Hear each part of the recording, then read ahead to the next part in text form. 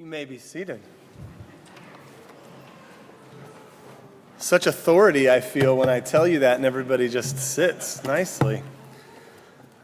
In youth ministry, I tell the kids each week to have a seat, and then I see how many times I can get them to stand back up and sit back down before they start to rebel against my leadership.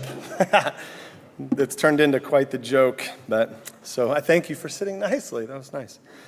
Thank you for having me. My name is Brad. I came and joined you all a few months ago, maybe. It was a joy to be here. Thank you for allowing me to come again. Thank you to Pastor Luke. We had the opportunity to have Ethan and Amanda over for dinner a few weeks ago. It was a joy to have them, and I think they're doing such a wonderful job. And I was just thinking yesterday, I don't think it's any coincidence that RUF begins at the University of Illinois, and then all of a sudden, the University of Illinois football team gets a 9 overtime win, thriller win, setting an NCAA. That's got to be the Lord's doing, right? It shows that He is blessing the ministry. Well, we're going to read from Ephesians chapter 4, verses 1 through 16, a little bit longer of a reading. But before I read it out loud and ask you all to follow along, I'll just give a little bit of background info and an intro, and then we'll dig into the text together. So this is a pretty popular text. It's all about the unity of the people of God, how we're being united through Christ's work on the cross. So we're going to talk about two particular things today: the cause and effect, the cause of our unity and the effect of our unity in Christ. So just a little bit of background about the book of Ephesians. The city of Ephesus, you may know this, was actually going through a dramatic response to the message of Jesus. There was a thrilling revival happening at the time. It was happening in their midst. Acts chapter 19 records the whole thing. In your own study, you may want to turn and read that this week and see and connect it to the scripture in Ephesians that we're learning from today. Paul's traveling around from town to town, and he comes to Ephesus where he finds some believers who are there ready to be trained and taught more about the message of Christ. But he quickly realizes that what had happened was they were converted by John the Baptist's ministry, and John had told them to wait for the one who would follow, the one who was to come, and that's Jesus Christ. But the faithful people in Ephesus, they hadn't had the opportunity to hear about Jesus yet. And so Paul tells them all about Jesus, and then he baptizes them. And the scripture tells us that the Holy Spirit came down in power, in dramatic fashion, and transformed just a small number of them at first. And they started this church. And then for 2 years, Paul begins preaching the gospel all around the area and performing miracles. And the miracles were so powerful, it says in Acts chapter 19, that even handkerchiefs and aprons that Paul had touched, his hands had touched, they were taken to the sick so that they could be healed. This is insane stuff that we don't often see in our modern context. There were evil spirits that were being cast out, and the name of Jesus carried weight in that community. It says that a number of people who were practicing the magic arts, they brought all their books out to be burned even.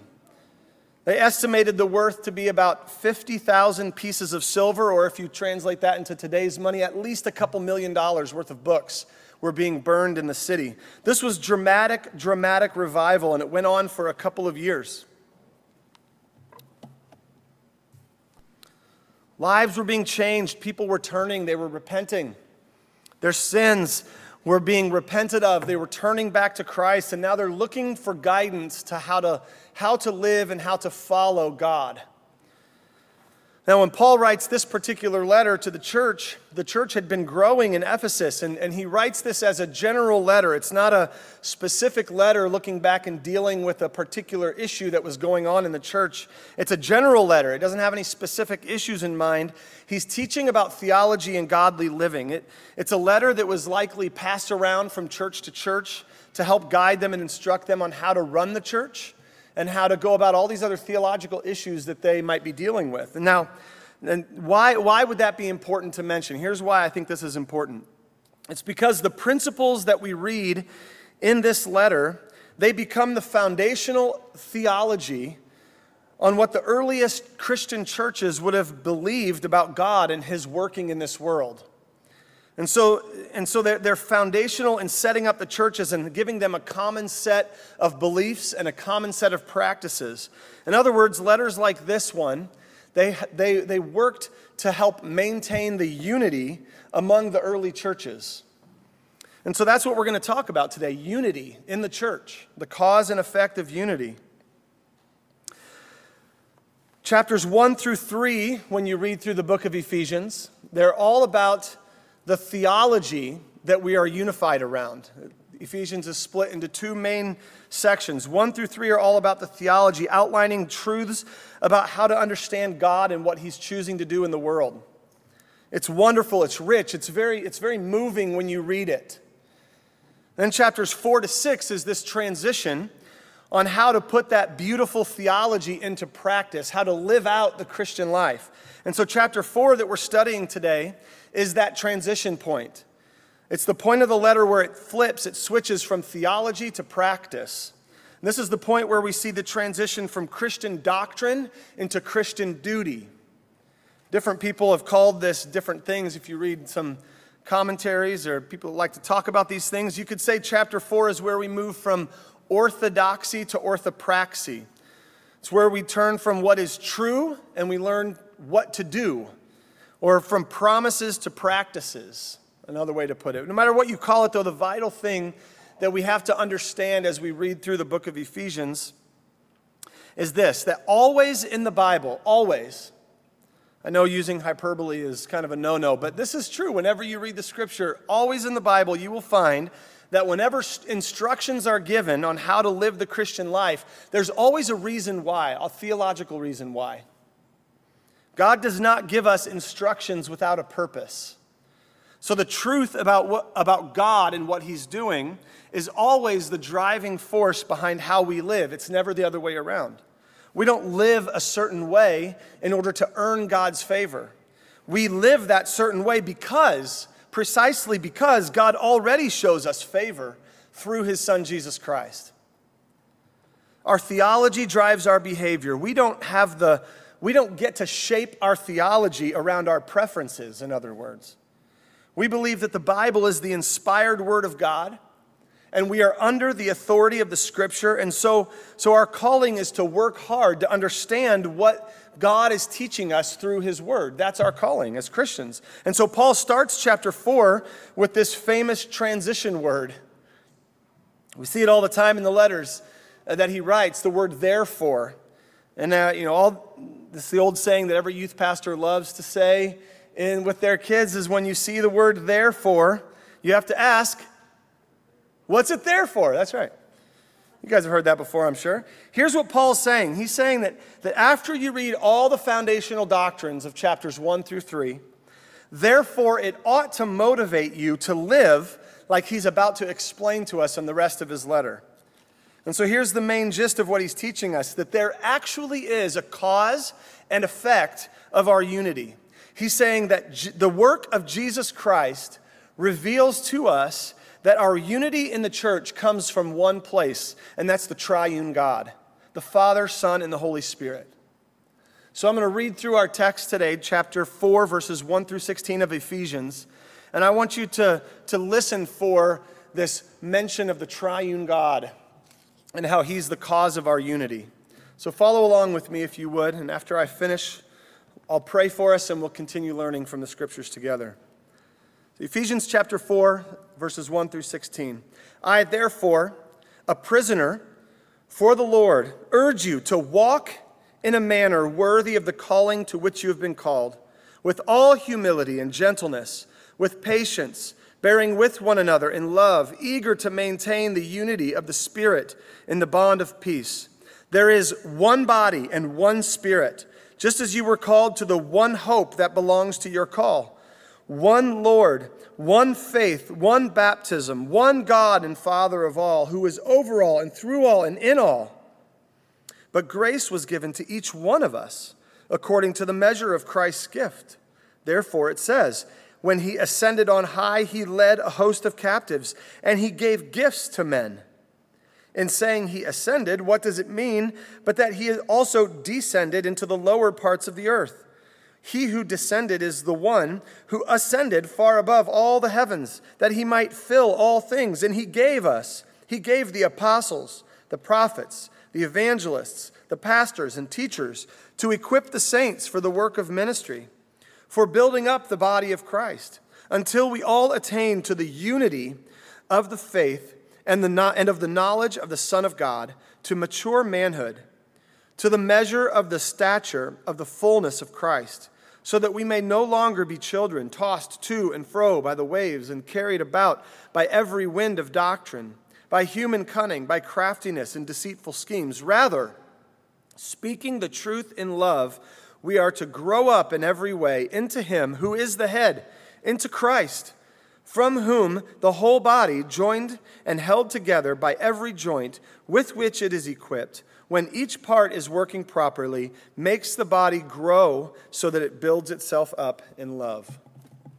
Let's pray together. Father, we pray that this scripture that we just read and all that you have to teach us would bind us together as the people of God, that we would learn from your word that we have a cause and effect of our unity under your Son, Jesus Christ, the headship of our Lord and Savior, Jesus Christ, reflected to us in the triune God. And I pray that we would be changed and molded and drawn together as the people of God so that we can be sent on mission to change the world for your glory, not our own. We pray this in Christ's name. Amen. Let's talk about cause and effect of our unity. So remember, Paul's transitioning here from in chapter 4, talking about theological principles that are important for us to understand, to now talking about how we put them into practice. So here's the bottom line. If you are a follower of Christ here this morning, if you are a follower of Christ, then you are being called by God to live in a particular way. And so what is that particular way that Paul lays out for us here in chapter 4? That's the question we're going to try to answer. So look back at verse 1 with me. This is what it says. He says, I urge you to walk in a manner worthy of the calling to which you have been called. This is important language here because he's describing the Christian life using this metaphor of walking. He describes it as a walk. There's a direction to it. There's movement involved, in other words. You don't just sit around like you're relaxing on a beach. You're actually headed somewhere. In fact, this is true whether you're a Christian here this morning or you have not trusted Christ yet and you're just interested. This is true of all of life. In fact, it's inevitable. Life is always moving forward. In life, you're always headed somewhere. He actually uses this imagery of walking 7 different times in the book of Ephesians. The first 2 are earlier in chapter 2. In verses 1 through 10, it's a very famous passage also. I'm not going to read the whole thing, but here's the summary of what he's saying. You'll probably recognize this passage. Chapter 2, verse 1, he says that you were dead in your trespasses in which you once walked, following the course of this world. He's saying that we are all dead men and women walking around, following the temptations of this world and the desires of our own sinful flesh. This sinful world will provide a path to walk, and the path leads to death. That's what he says at the beginning in Ephesians 2.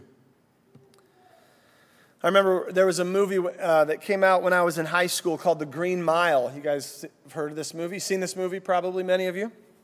I remember watching that movie when I was in high school for the first time, and I heard, it was the first time I'd ever heard the phrase dead man walking. You would think I would have heard it before that, but I didn't know what it meant. I heard that, and the reason it came to mind as I watched the movie was that this lead character's name, his name is James Coffey. He was this enormous and imposing, but a gentleman, and he was falsely accused of murder. And when he's brought into the prison, he's led out of the truck, and the truck kind of makes this huge thud as he gets out, and they shoot the scene with his head off the top of the film so you can't even see how big he is, just to show the sheer size of this man. And he's led by this arrogant, small little prison guard, and this guy kind of takes this strange sort of pride from hitting James with his baton and yelling over and over, "Dead man walking! We've got a dead man here, dead man walking. It's a phrase I learned that day that's used to describe someone on death row. Someone who's headed to certain death and nothing can stop it. So even as they walk around seemingly alive, they're as good as dead and there's nothing they can do about it. And Paul's saying that that's exactly how we are. Sure, you may be walking around in this world, but spiritually, we are dead men and women walking. Before we come to Christ, we are dead in our sins, and we follow the worldly ways of living. That's what he's teaching us at the beginning of Ephesians. But then he goes on to say, in that same passage in Ephesians 2, 1 through 10, later on, this is what he goes on to say. He says, "But God, being rich in mercy, brought us back to life along with his Son, Jesus Christ. So just as Jesus was brought back to life physically, we are brought back to life spiritually." That's what he's trying to teach us. And then in verses 8 through 10, he shows this contrast between being spiritually dead and then spiritually alive in Christ, and he uses this imagery of walking again. He says in verse 10, "By grace you have been saved through faith, for we are his workmanship, created in Christ Jesus for good works, which God prepared beforehand so that we might walk in them." And so we have these two images of walking. The first way is walking in death as you follow the course that this world has to offer. And the second is walking in grace through the work of Jesus Christ. See, we're not stagnant. Either way, you are walking somewhere. It's not as if our choices are to stand still forever. That's not one of the choices that he gives us. There is no neutral state in this life. Our two choices are to walk towards death or walk towards life. And when you are joined together with Christ on God's mission in this world, then the path is laid out before us. And that's what he's teaching us here in Ephesians 4. So look back to chapter 4 with me. Paul's using this imagery of walking again. He's urging us to walk in a manner worthy of the calling in which we've been called. So what does the path marked out for us by Christ look like?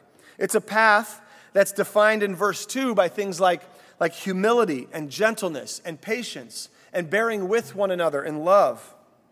And then Paul says that as we walk in humility, gentleness, and patience, we're doing so in a particular way. We're doing so within a community.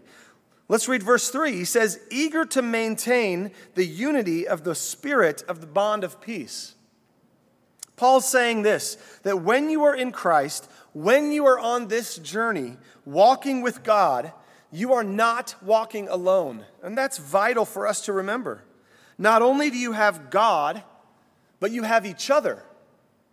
We are united. We have what Paul calls in verse 3 a unity of the Spirit. This next part, I'm going to try to explain a little bit of what I learned. Hopefully you can follow my scattered thoughts as I try to work through explaining. As I was reading from this text and learning from it, reading commentaries and things, this is what I learned. I'm going to try to relay it. I'm not very good at this, but I'm going to do my best. So look at verse 3 with me again. He uses this important word, maintain, in there. He says that we ought to maintain the unity of the Spirit. I thought that was an interesting word. So I looked it up in the original Greek. Just fair warning, I'm not proficient in the original Greek, but occasionally I put my nerd hat on and I look things up so that I can understand them better. And this is what I found. The word that we translate maintain means something like to be keeping. It's a verb used in a present active tense. It has this sense of something ongoing, something continuing, but it's something that already has existed, but being continued on in an active way, okay? And here's why this is important. It's because this means that the unity that we're called to with one another is not something that we actually create. It's created for us. It doesn't begin with us. He doesn't say create the unity of the Spirit. He says maintain the unity of the Spirit. So if we aren't the ones who create our unity, then what is the cause of our unity? What is the cause of it? Well, he explains it in the next few verses. It's the work of the triune God. This is good news. I'm going to read it again, just this small section. I want you to look for the references to the Trinity. I can just imagine Paul trying to write this passage. I imagine he was just on a roll and he was just so excited. Every time I read this, I think, what is going on in his brain? He's just writing down as fast as he could, or maybe he has somebody writing for him and their hand is moving so fast saying, slow down, Paul. Right? He probably couldn't even keep up with his brain. Look at verse 4. He says, there is one body and one Spirit, just as you were called to one hope that belongs to your call. One Lord, one faith, one baptism, one God and Father of all, who is over all, in all, and through all. It's such a beautiful statement about our unity. It sums it up so poetically. This last summer at our annual denominational meeting called General Assembly, I'm sure you guys know about that. One of the days we were in between sessions and I went to use the restroom and everybody had flocked in to use the restroom at the same time. There was a huge line of guys waiting because all but one of the urinals was out of order. And so there's all these guys just waiting. And the first guy in line, he went to the bathroom, he turned around, he saw this huge line of guys waiting behind him and he just shrugged and he goes, whoa, one Lord, one faith, one baptism, and one urinal. And he just walked out. We're all chuckling. That's not really important to the message. I just thought I'd share that funny story. But Paul uses this beautiful poetic paragraph to talk about the cause of our unity. And it comes from being in God's family. And Paul's reference to the triune God in here, I'm sure you heard it. He says, one Spirit, that's the Holy Spirit. One Lord, that's our Lord and Savior Jesus Christ. And then one God and Father of all. Paul's actually using some really clever language here when he writes this, because in the Greek word that we translate unity actually has the same root as the word one, but with a different suffix. So the word unity would actually literally be translated oneness. So he's saying that our oneness that we experience with one another is actually caused by the oneness that comes through our one God existing in three persons, the Father, Son, and the Holy Spirit. So now all that work trying to think through the text may not be all that exciting to you. Here's why I think it's important that we work this stuff out and we think about it together. It's because there are so many things in our lives, so many things in our world that have the potential to cause division.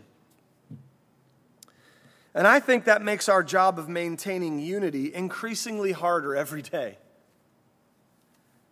If we don't ground ourselves in the foundational truth that our triune God is the firm and steady cause of our unity, we will grow weary of trying to maintain something that is increasingly difficult for us to maintain in human standards. Just think about, for a minute, the weight of what's going on in our culture. Stuff I'm sure each of you have thought deep and hard about. Division is easy, but unity is hard. And I'm not just talking about disagreements, I'm talking about real division. A few weeks ago, as I was thinking about this idea, studying this passage, and I was trying to come up with a list of all the things that I could think of that would cause division amongst the people of God. And so real quickly, I put a post on Facebook. I'm not very active on Facebook, but I put this post on. It's probably my first post in months. And I just wrote this. I wrote, anyone want to help me out with the sermon? Ephesians 4 calls us to be eager to maintain the unity of the Spirit and the bond of peace. What are some things that cause division between us? I just asked that question. And like I said, I'm not popular on social media, but I think this might have been my biggest social media post ever. People are just eager to tell us all the things that divide us. Some of the people posted lighthearted stuff like Cubs versus Cardinals, which we know the answer to, of course. Go Cubs. Anybody? No? Yep. Coke versus Pepsi, deep dish versus thin crust, stuff like that, right? Of course, they're joking, but it brought up a good point about the difference between what disagreements are and true division is. The difference between unity and uniformity of thought. As I thought about this more and more, I was helped by some of the comments on the Facebook post. I picture it like this. I picture some kind of a spectrum. On one side of the spectrum, you have all these lighthearted disagreements about sports teams or preferred foods or things that we can laugh and joke about and be friends about. And then the spectrum continues on to more important things like parenting styles or schooling choices, other things like that. And then at the far end, you would have things that we would be willing to break peace over, maybe even rightly so, to divide over certain things. There's a spectrum all the way over to things we could divide over. The question then, as we think about this spectrum, is which things belong in which category along that spectrum, and how far are we willing to place things on that line? Which things are we willing to coexist with one another within the body of Christ, and which things are we willing to divide over? That's a deep question. It's a terribly difficult issue to deal with, particularly in the church. Like, for example, in our current culture, we have all the things that you can probably picture all the things I might mention: politics, wearing masks or not wearing masks, vaccines or not getting a vaccine, all that kind of stuff. Is a disagreement about these things worth breaking fellowship over? Is it worth dividing over? Or are we able to maintain unity with one another in the midst of disagreements? Some would say, yes, it's worth dividing over. Some of you in this room might say that. Some might take a hard stance and they say something is so wrong that I'm willing to break fellowship and leave a church over. And others would say, no, we can still maintain unity and peace as we submit to one another, even though we don't have uniformity of thought. But even on that, we can't agree. In other words, Christians often can't even agree on what we're allowed to disagree on and maintain unity with one another. And just because we're all in the same room on a Sunday morning, it doesn't necessarily mean we particularly have true unity. Because I would bet that if we look around the room, many of us could probably identify people that we harbor ill will towards. We judge and condemn in our hearts, even if we don't speak it out loud. We look down because we think we've figured everything out and we're the ones with all the information. And that may not seem like outright division, but it certainly isn't true unity. And it certainly is not what Paul has in mind here when he calls us to be eager to maintain the unity that comes through the Spirit and the bond of peace. Now, I realize something as I'm saying all this stuff. I realize that I am not your pastor week in and week out. I don't interact with you all day in and day out. So maybe I've got this totally wrong. That's certainly possible. Maybe you all have figured out how to do this really, really well, and I would be thrilled to hear that. And if so, I would ask that you please write a manual on how other churches can do this. My guess is, though, is that you've gone through all the same things that the rest of us have gone through. All the different churches are dealing with this, no matter where you fall on a political spectrum. The reality is that we have to be willing to admit that sometimes Christians are often known more for their divisive attitudes than we are known for our unity. Not always, not in every case, but oftentimes that's what happens. And we could spend all day here talking about all the things that we disagree on. We could have heated arguments and discussions, but are we going to allow those things to divide us? Or are we going to be eager to maintain the unity of the Spirit of the bond of peace like Paul's describing here? Are we going to walk in humility, gentleness, and peace with one another? Because in the midst of all the division that we see around us, I don't see any way forward except for the mercy of our Lord and Savior Jesus Christ. That is it. And that is actually something that does cause unity amongst us. And that's the most wonderful news of all, that we're not the ones responsible for causing that unity. That's God's job. How does He do it?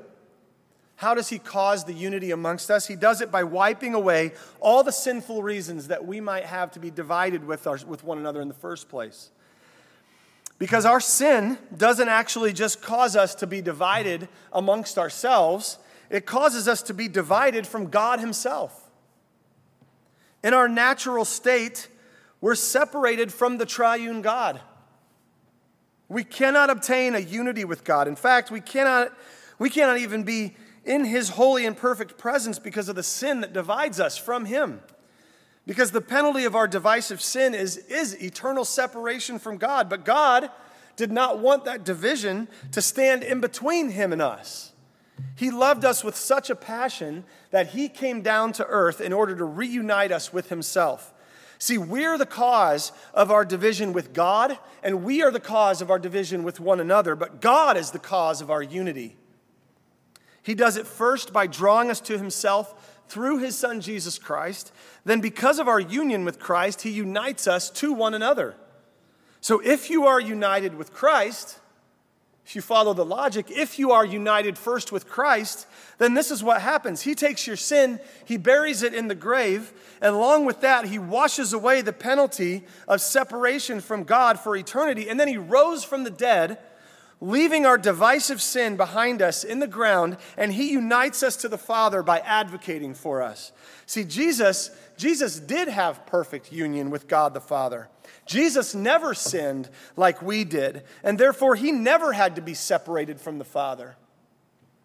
But he went to the cross and he endured that separation willingly. It was the most excruciating thing that anyone could have ever experienced. That is the God of the universe in the flesh in our midst. And he put to death, and he was put to death on a cross so that we could experience what he already knew was the most wonderful thing that anyone could ever experience on this side of heaven. So only Jesus can bring us together in unity. He unifies the people of God for a common purpose, and that purpose is to glorify God and enjoy him forever. Our calling then here in this passage is to simply maintain the unity that already exists because our triune God is the cause of our unity. God the Father calls us to himself. God the Son paid the penalty for our divisive sin, and God the Spirit works in our hearts to apply that unifying work of Christ to us. There is one body, one Spirit, just as you were called to the one hope that belongs to your call. One Lord, one faith, one baptism, one God and Father of all, who is over all and through all and in all. So whether we like it or not, we're in this together. You cannot divorce yourself from your brothers and sisters in Christ. We're linking arms and saying, let's go forward together as the people of God. That's our calling. So together we are progressing deeper into the heart of God and transforming culture for God's kingdom. So let's walk together in a manner worthy of our calling. Let's talk about the second part of this for a minute. What's the effect of our unity? The cause of the effect of our unity is the triune God.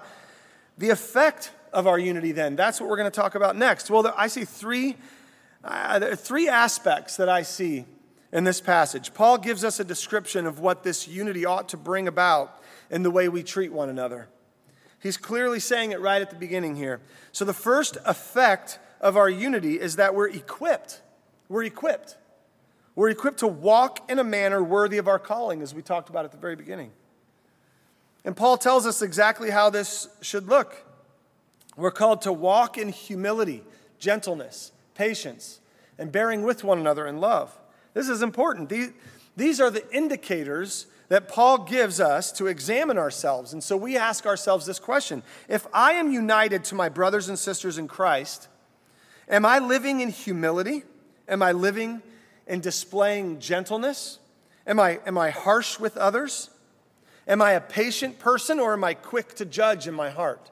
Am I bearing with one another, those around me, in love, or am I quick to abandon my brothers and sisters in Christ? When I read this passage here in Ephesians chapter 4, I can't help but feel like this is sort of a wake-up call for me. Paul's urging me as the reader to consider that your unity, your oneness with one another is more important than my opinion, politics, preferences, or whatever. Because the things that are dear to God's heart actually transcend this world. They transcend this moment in time. Paul's urging the reader to consider that your unity, your oneness with us is what is vital. With one another is what's vital. So the effect of our unity is that we are equipped to walk in humility, gentleness, and patience with one another. That's our calling. Because that's precisely what Christ did for us. He humbled himself and he went to a cross. He's gentle with the contrite sinner. He's patient with us in our slow path towards repentance, and he bears with us in our shortcomings out of love. The second effect, we'll move through these kind of quickly. The second effect of our unity is that Jesus gives us gifts. And here's where I see this in the passage. And so far, we've been looking at verses 1 through 6, where Paul spends time talking about our group identity, our collective oneness with one another. Now look at verse 7 and 8. He kind of switches his focus. He says, "But grace was given to each one of us according to the measure of Christ's gifts. Therefore it says, when he ascended on high, he led a host of captives, and he gave gifts to men." So verses 1 through 6 talk about the unity of all believers. Then in verse 7, he says, "But grace was given to each one of us individually." So he's talking about the impact of Christ's work on our sense of corporate responsibility and on each one of us individual on our identity. It's both individual and corporate. How does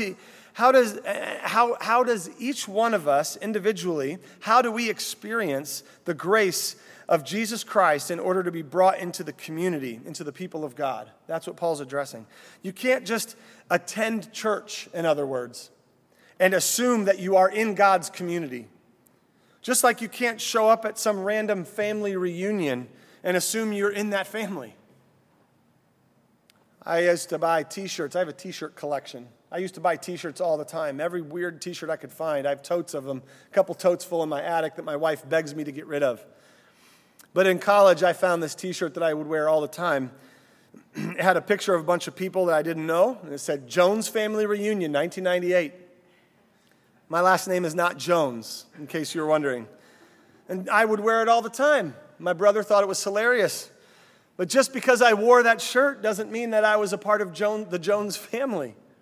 If you want to experience the oneness that comes with being in God's family, then you must be individually adopted into God's family. Look at verse 9. He says this, "In saying he ascended, what does it mean but that he also descended into the lower parts of the earth?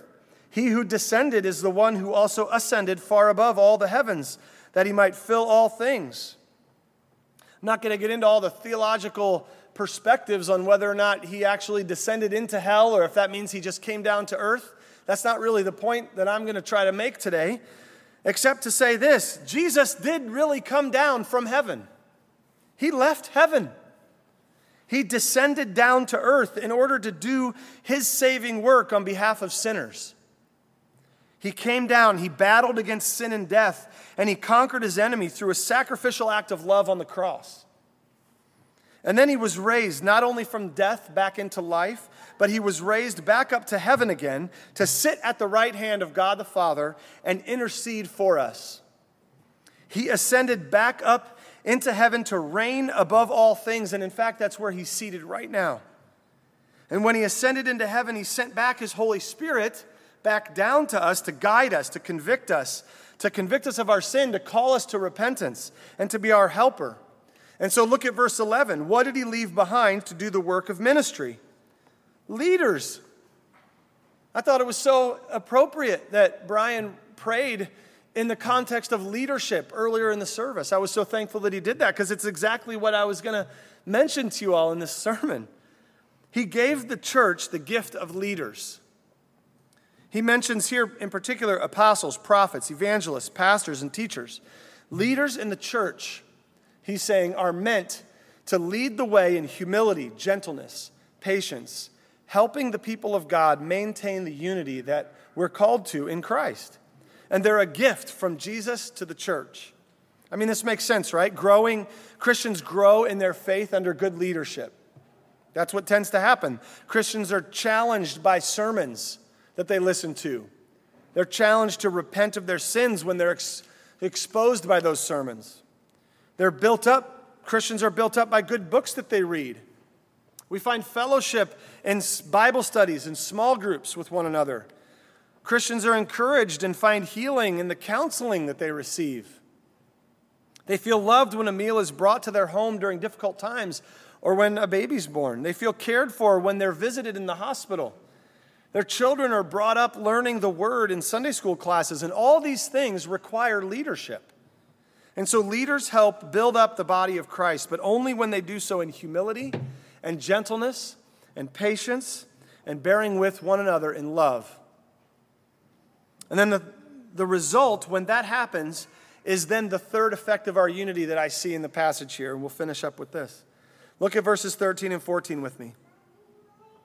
Until we all attain to the unity of the faith and of the knowledge of the Son of God, to mature manhood, to the measure of the stature of fullness of Christ, so that we may no longer be children, tossed to and fro by the waves and carried about by every wind of doctrine, by human cunning, by craftiness and deceitful schemes. Rather, speaking the truth in love, we are to grow up in every way into Him who is the head, into Christ. See, there's a maturity that's expected when we experience unity with one another. There's a growing in maturity. We're supposed to grow up into mature adulthood, is what Paul says. We're supposed to put away childish things. We're supposed to change and mold and grow into the likeness of Christ. Something about being united to one another in Christ is supposed to make us stop acting like children and stop fighting over all the disagreements that shouldn't actually cause divisions among us. And we can maturely have differences of opinions without assuming the worst about one another. And then the result is in verse 15. Rather, speaking the truth in love, we're to grow up in every way into Him who is the head, into Christ, from whom the whole body, joined and held together by every joint with which it is equipped, when each part is working properly, makes the body grow so that it builds itself up in love. The body of Christ, the people of God, are supposed to be providing a place where we can grow and be built up together in love. That's what we're supposed to be doing. That's the effect of our unity when we're working together properly. I'll finish with this story. Charles Octavius Booth. I don't know if you know that name. He's an African-American pastor in the late 1800s. He was born as a slave, and he converted to Christianity after the Civil War.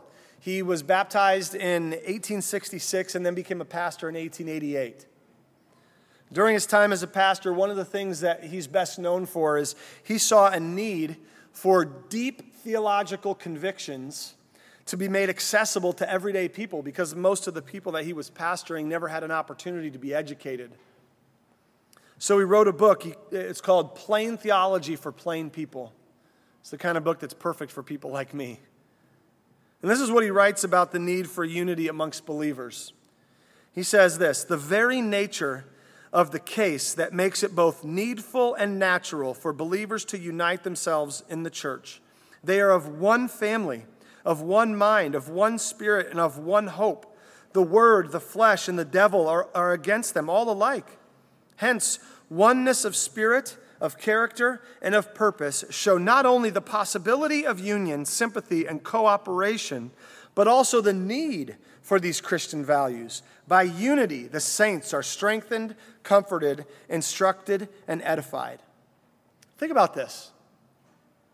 This is a man who had every reason to remain divided from other believers from other followers of Christ, other believers in Christ. He had every reason to stay divided from them because he had been born and raised in a system of chattel slavery. Yet he was willing to write about the deep need for unity that can only come in the person of Jesus Christ. He was known for creating unity amongst white and black believers of the time. We need each other to grow in unity. There's a reason that Paul exhorts us to be eager to maintain the unity of the Spirit of the bond of peace. And we have to search it out. The triune God draws us together by drawing us to Christ. We're walking together deeper into the heart of God. And we grow in maturity when we do that. And when we go deeper and deeper into God's heart, we learn more intensely the need for our unity and our bond between one another. That's what brings life to the community. We're not designed to walk alone. When we walk together in unity, we put the glory of our triune God on display for the world to see. And I'm going to finish by reading again a psalm that was read earlier in the service. It's such a beautiful picture. Psalm 133, it's short. It's a psalm of ascent. Behold, how good and pleasant it is when brothers dwell in unity. It's like the precious oil on the head, running down on the beard of Aaron, running down on the collar of his robes. It's like the dew of Hermon, which falls on the mountains of Zion. For there the Lord has commanded the blessing, life forevermore. Let's pray. Father, we thank you for your word. We thank you that you have blessed us with your scriptures. We thank you that you have drawn us together in unity as the body of Christ. We pray that you would remind us that your work through the triune God, the Father, Son, and Holy Spirit, you are the reason, the cause of our unity, that we are called to maintain it and benefit from it and be blessed by it. And the effect is that we would grow up to mature adulthood, putting on display the glory of our triune God. And we pray all these things in Christ's name. Amen.